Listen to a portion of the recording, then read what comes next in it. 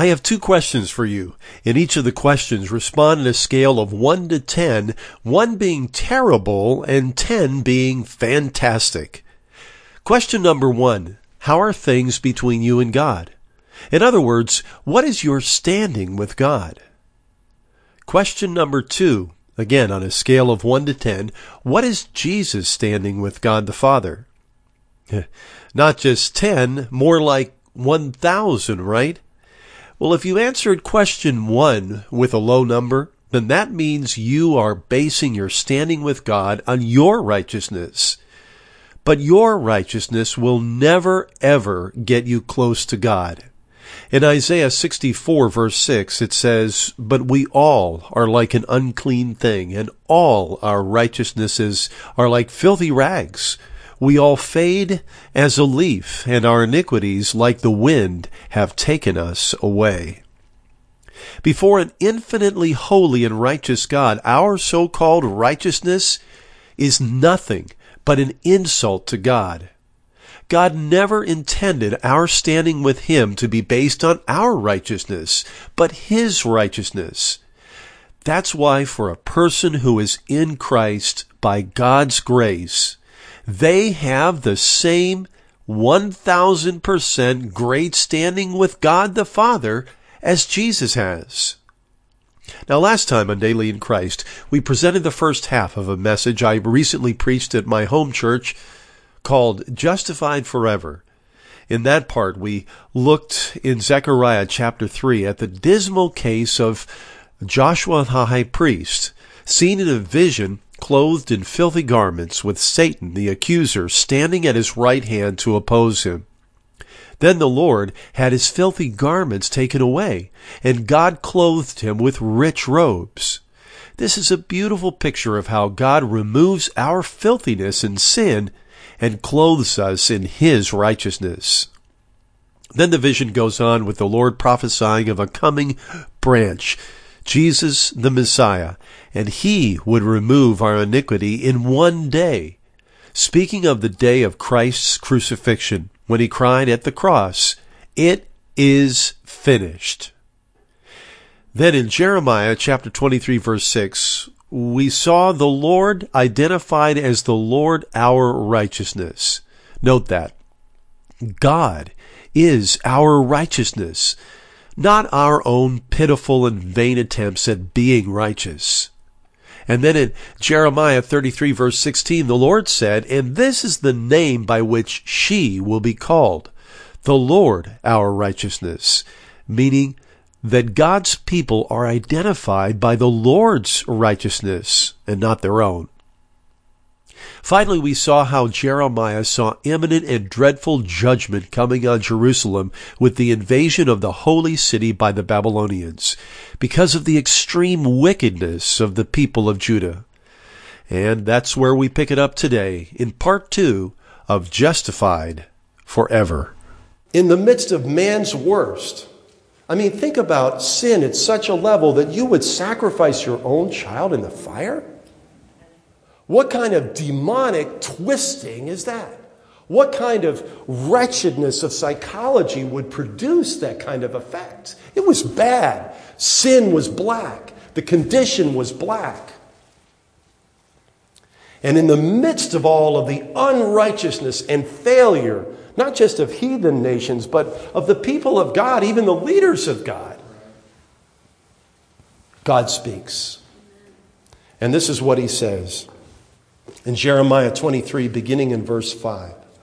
"Behold, the days are coming, says the Lord, that I will raise to David a branch of righteousness." This is speaking of the Savior. "A king shall reign and prosper and execute judgment and righteousness in the earth. In his days, Judah will be saved, and Israel will dwell in safety. Now this is His name, the name of God, by which He will be called, the Lord our righteousness." The Lord our righteousness. Now, do you notice that it didn't say the Lord is righteousness? That's true. It said the Lord our righteousness. And what difference does that make? Our is the possessive pronoun, right? And so the name by which the Lord is identified here is the Lord, our righteousness. Go ahead, put your name in there. The Lord, my righteousness. In the midst of the worst of man, we see that the Lord is revealed as our righteousness. Yes. You know, it's one thing for another person to be righteous and you're not. But it's another thing when by virtue of that person's righteousness, you become righteous.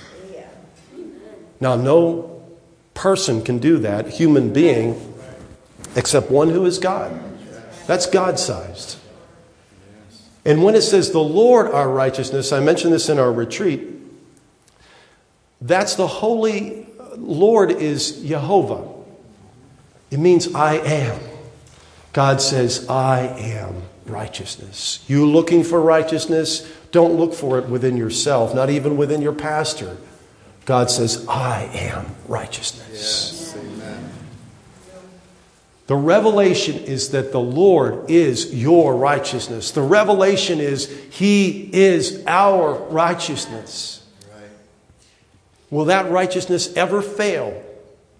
Will it ever dim? Will it ever flicker? No. That righteousness is as infinite as the greatness and goodness and holiness of God. It will not fade, flicker, or fail. The Lord, our righteousness. Now turn to Jeremiah chapter 33, verse 16. The thought is developed in an even more significant way. And remember, this is at a time of gloom and doom.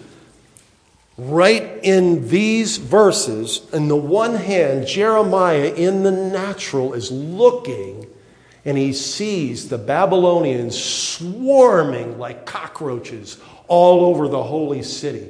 They're laying the siege ramps and the warriors are swarming up over, kind of like a whole bunch of bugs just coming over the wall. And they're desecrating the holy city and they're heading for the temple. And that's what he sees in the natural.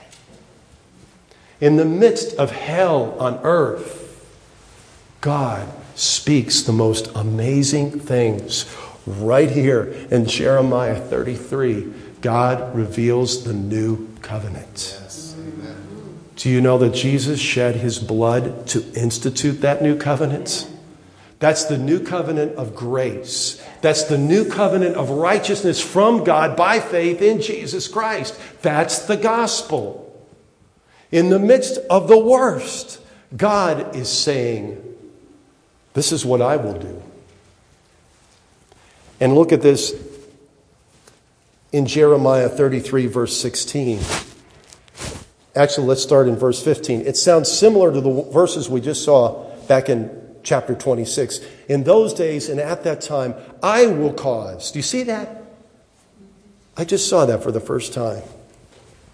God says, I will. I will. I will. I will.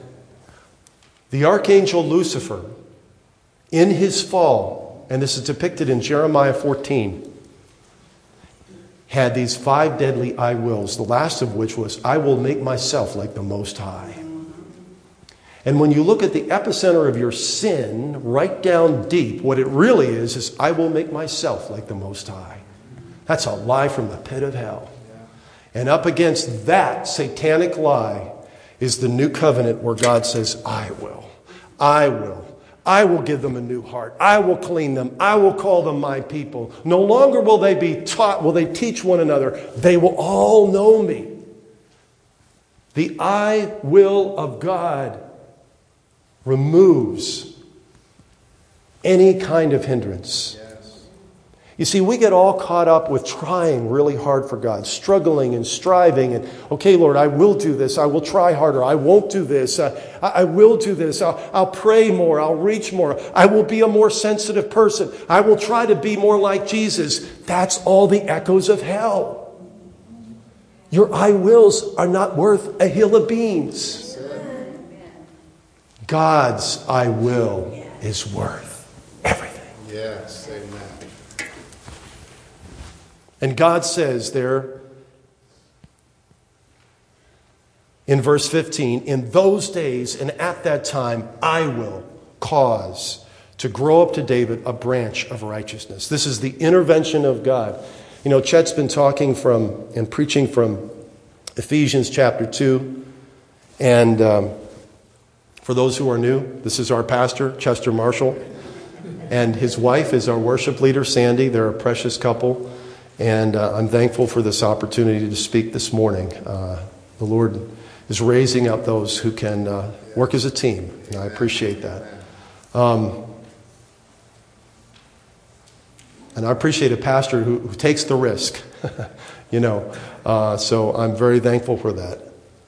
But the Lord says, I will cause to grow up to David a branch of righteousness, and he shall execute judgment and righteousness in the earth. In those days, Judah will be saved, and Jerusalem will dwell in safety. And this is the name by which she will be called, the Lord, our righteousness. Do you see it? Something was added this time around. This is the name by which she will be called, the Lord, our righteousness. And this idea of she throughout the Bible, the relationship between God and his people is like between a husband and a wife. And he says, my people, my wife, she has a new name. And that new name is identified with the righteousness of God. The Lord, our righteousness. She will be known by this name. Do you see it? She will be known by this name. She will be called by this name. You know, Christians go around calling themselves things that God doesn't call them anymore. For instance, I hear people say, I'm such a sinner.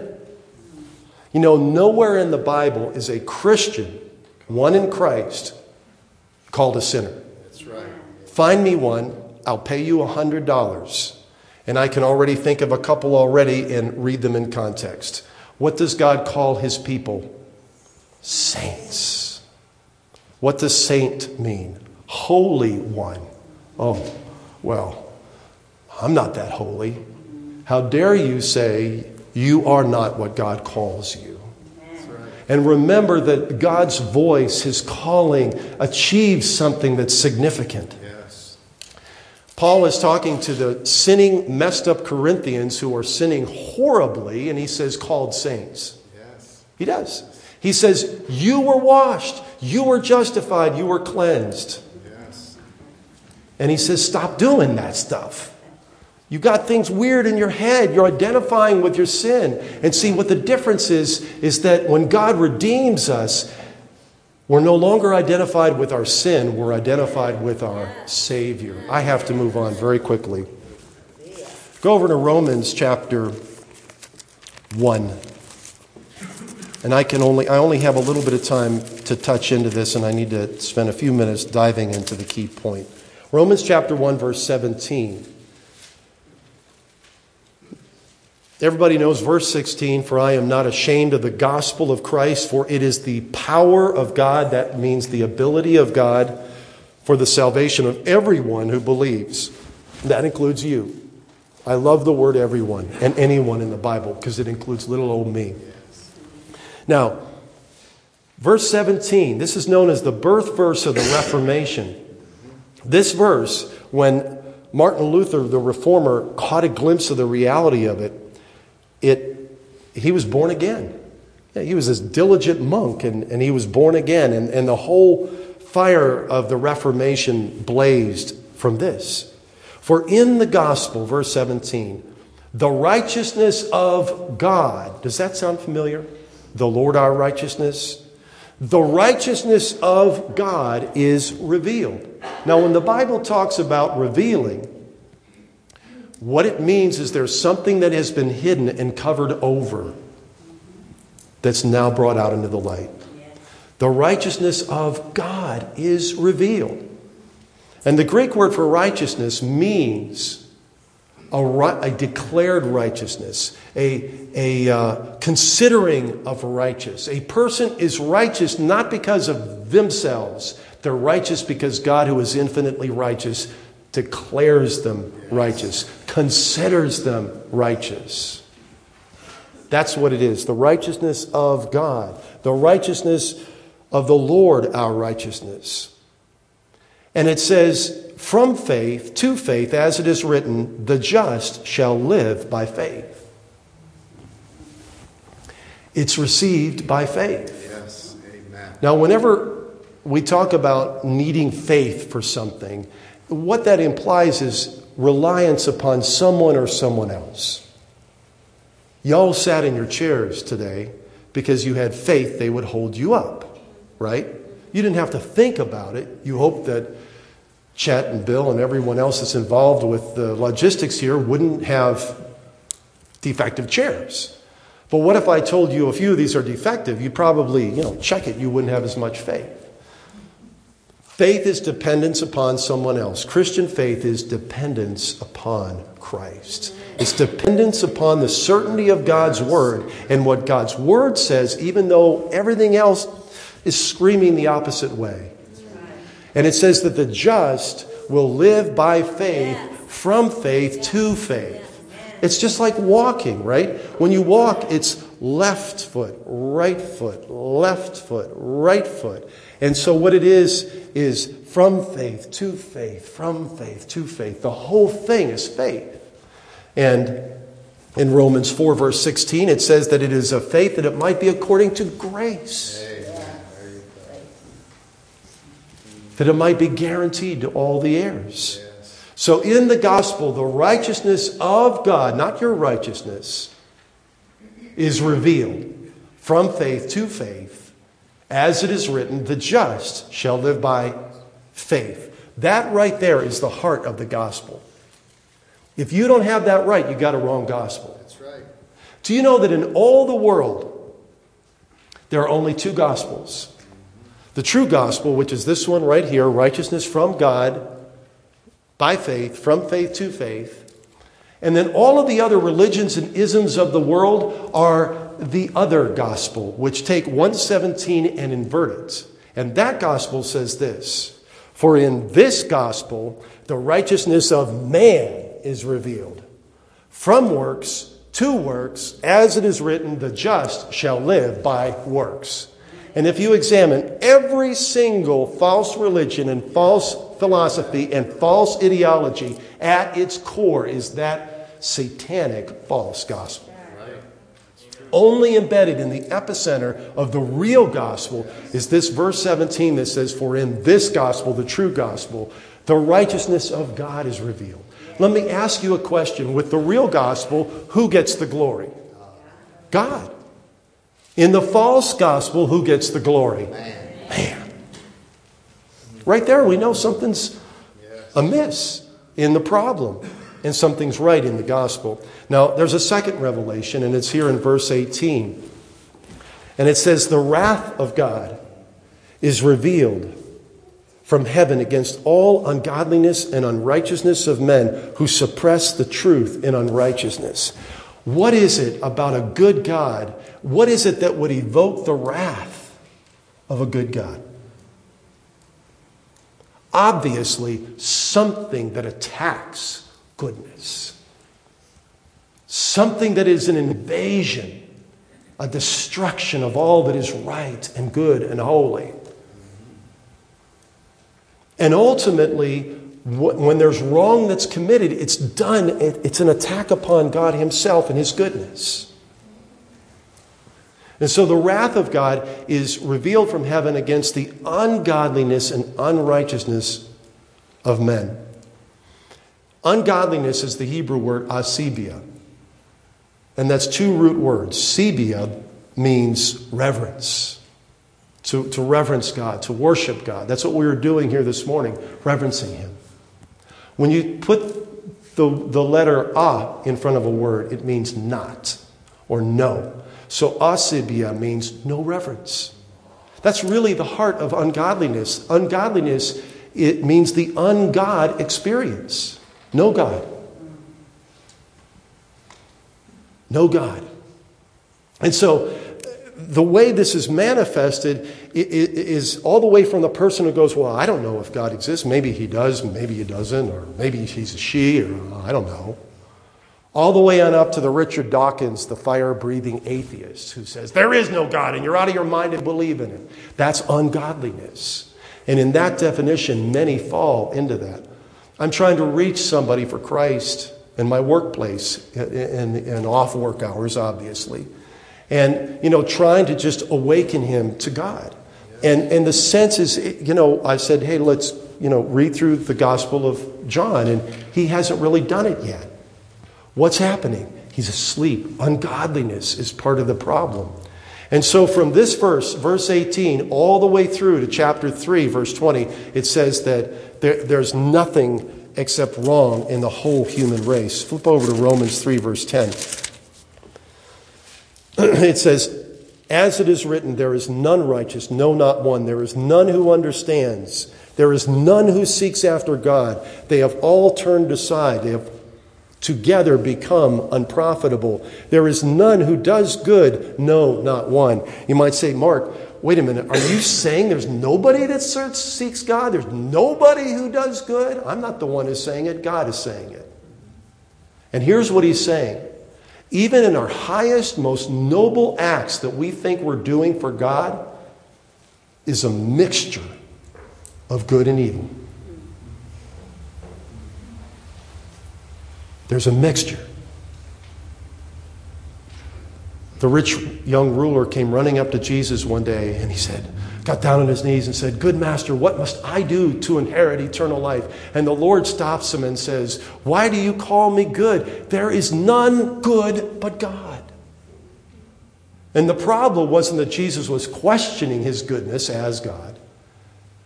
He was challenging the thinking of the young man that thought he could go to any man and find goodness. Goodness comes from God alone. And in the final analysis, in the light of the holiness of God, there's none righteous, none who seek after God. No one understands. They've all together become unprofitable. There is no one who does good. And then it just gets worse. And then you get to verse 19, it says, now we know that whatever the law says, it says to those who are under the law, that every mouth may be stopped, and all the world may become guilty before God. That's the assessment of the human race. I don't care if it's somebody who's extremely a great humanitarian like a Mother Teresa or Muhammad Gandhi or whoever. In the final analysis, none are righteous before God. And it would be bad if it stopped right there. But look at verse 21. But now the righteousness of God. Does this sound, is there a theme, right? It's going through the Bible. The Lord our righteousness. The righteousness of God apart from the law. Now the law is essentially do good, do bad, get bad. It's basically your due. It emphasizes your righteousness. The law was never meant to make people good. It was meant to expose the sinfulness of the sinner without Christ.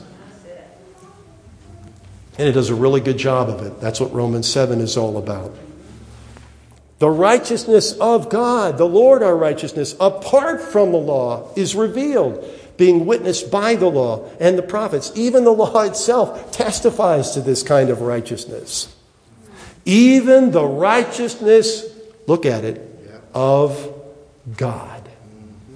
God's righteousness. How do I receive this?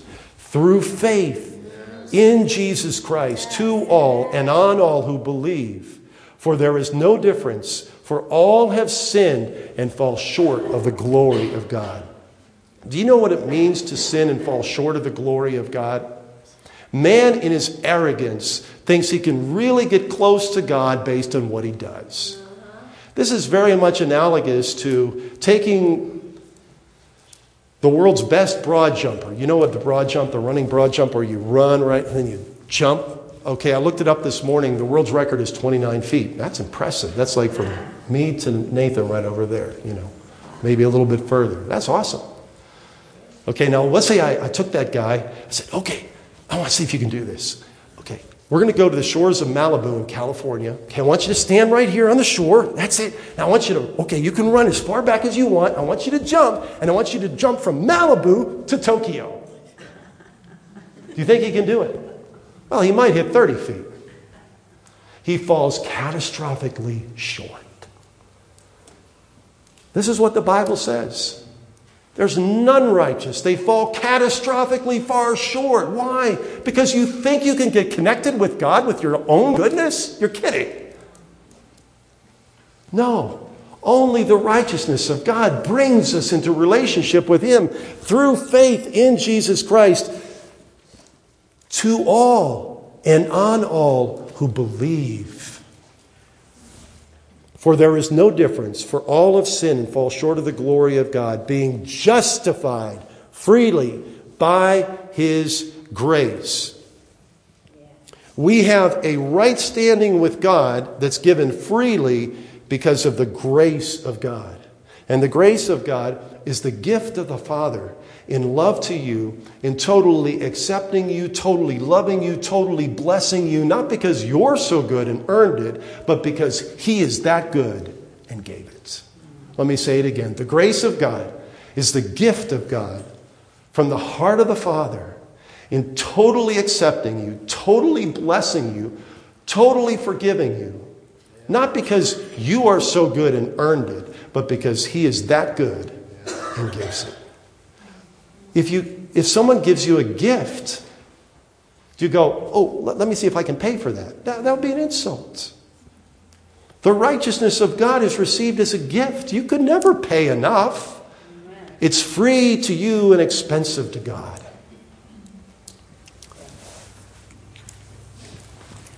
It's the gift of God. Being justified freely through His grace, through the redemption that is in Christ Jesus, whom God set forth as a propitiation by His blood through faith, to demonstrate His righteousness, because in His forbearance God had passed over the sins that were previously committed. To demonstrate at the present time His righteousness, that He might be just and the justifier of the one who has faith in Jesus. I'm with the preacher's dilemma right now, and I'm running out of time. Except to say that if you go to my website, dailyinchrist.org, I have a sub-series called The Just Shall Live by Faith. And within that, I go through these verses and I unpack it a lot more. It's free. You can download it and listen to it there. There's just so much that's right here. I want you to understand that God accomplished every point. Redemption means a purchase. It's a purchase of a ransom. You know, when you have someone who's kidnapped and the kidnappers demand a ransom, freeing you from the dominion of sin, self, Satan, and the world. And more than that, redemption has the other side of being made God's own. That's why Paul could say to the sinning Corinthian church in 1 Corinthians chapter 6, he says, you were bought with a price. Therefore, honor God with your body. That's the redemption that we got. Propitiation by His blood. Propitiation means a payment to satisfy wrath. So the wrath is completely satisfied. The claim of justice is satisfied by the shed blood of Jesus Christ. The cross is like a lightning rod of love and justice. For God so loved the world that He gave His only begotten Son. Why did He use such a radical remedy? Because the problem was that bad. Right. Yes. And in the cross, love and justice kiss. And justice is satisfied. Well, Mark, that sounds like a license for sin. Read your Bible.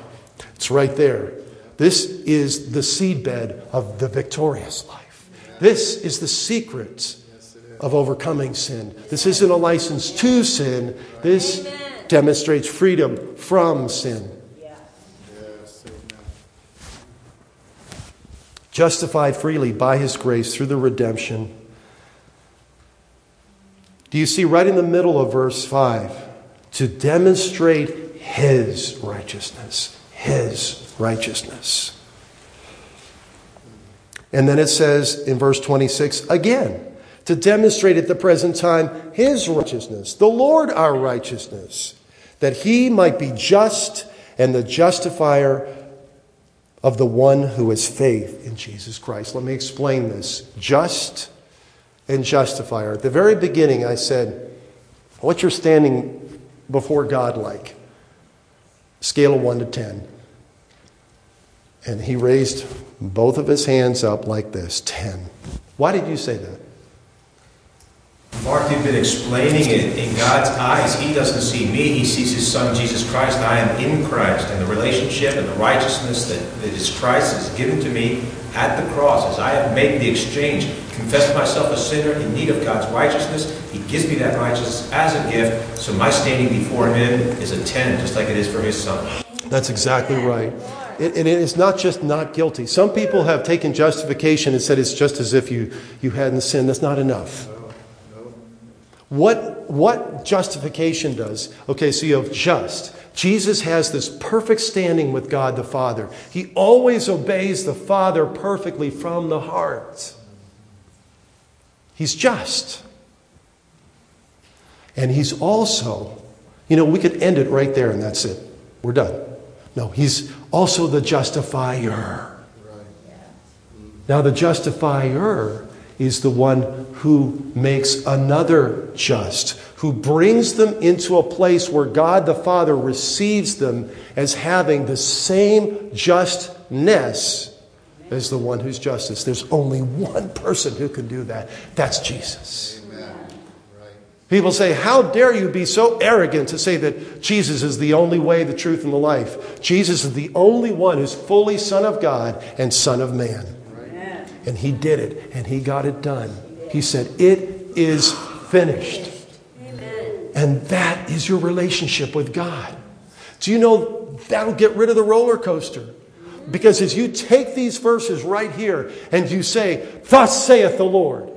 How was the accusation of Satan stopped to Joshua the high priest? The Lord says, the Lord rebuke you. This is the testimony of the record. And this is what I find myself saying, and I want to end with this.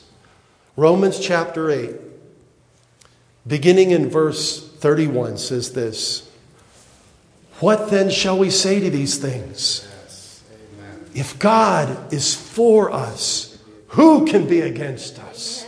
If God is for us, who can be against us? If God be for us, who is against us? He who did not spare his own son, but delivered him up for us all, how shall he not with him also freely give us all things? Who shall bring a charge against God's elect? It is God who justifies.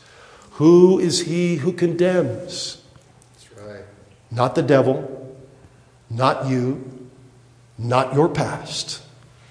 The Father has entrusted all judgment to one, the Son. Yes. Who is he who condemns?